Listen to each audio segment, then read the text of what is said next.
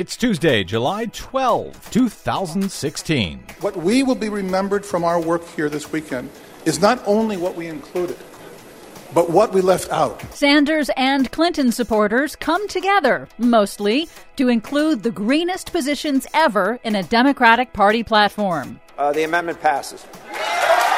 All of those amendments and more straight ahead. From BradBlog.com, I'm Brad Friedman. And I'm Desi Doyen. Stand by for 6 minutes of independent green news, politics, analysis, and snarky comment. You can go the path that denies climate change is real, or you can choose a path where American jobs and businesses lead the world to combat it. Yeah, but a hoax, China, tyranny, ClimateGate, scientists, or something. This is your Green News Report.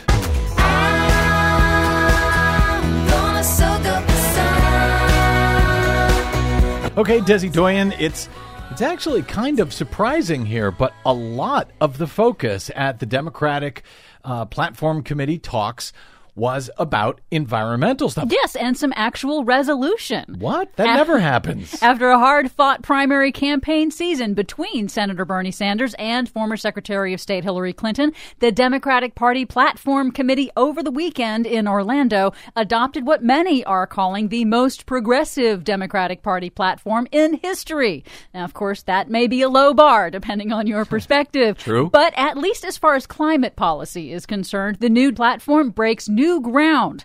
At the final meeting of the draft committee, California delegate Russell Green proposed an amendment calling for a wartime mobilization to transition the nation to renewable energy. America must rise to this moment. We must declare that we will. We must call this out explicitly. It is not enough that this is the most progressive platform in Democratic history. What matters is that it matches the moment. What we will be remembered from our work here this weekend is not only what we included, but what we left out. Prioritizing a climate mobilization provides the most immediate path to social, economic, and environmental justice. Green's amendment and others succeeded. Now, this is the draft of the Democratic Party platform. It drops all references to an all-of-the-above energy policy.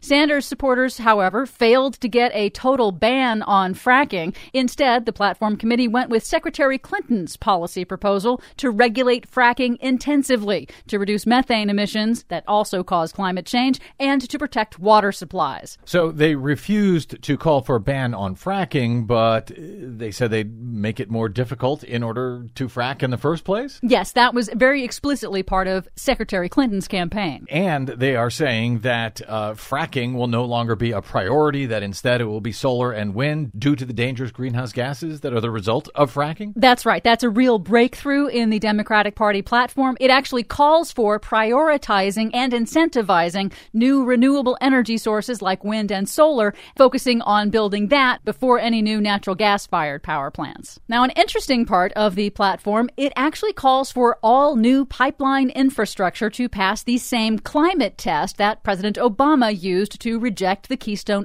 XL pipeline. It states that Democrats should, quote, ensure that federal actions don't significantly exacerbate global warming before starting any new infrastructure projects. Is that a big thing? That is actually a big thing, to require the federal government to calculate the climate impact of any new infrastructure. You mean we don't do that now? No, we only calculate the environmental impact, but usually climate and emissions are not taken into account in those calculations. There's a difference between the environmental impact and the climate impact? Yes, there is. Man, I need a government job. Sanders supporters did not get his proposal for a carbon tax into the platform, however. That's something that most economists say will be a necessary tool to curb the carbon emissions that cause global warming. But Secretary Clinton in the campaign has resisted anything that could be portrayed as a tax hike in an election year. So instead, the Democratic Party Platform Committee agreed to language that prioritizes a price on carbon emissions without specifying the policy.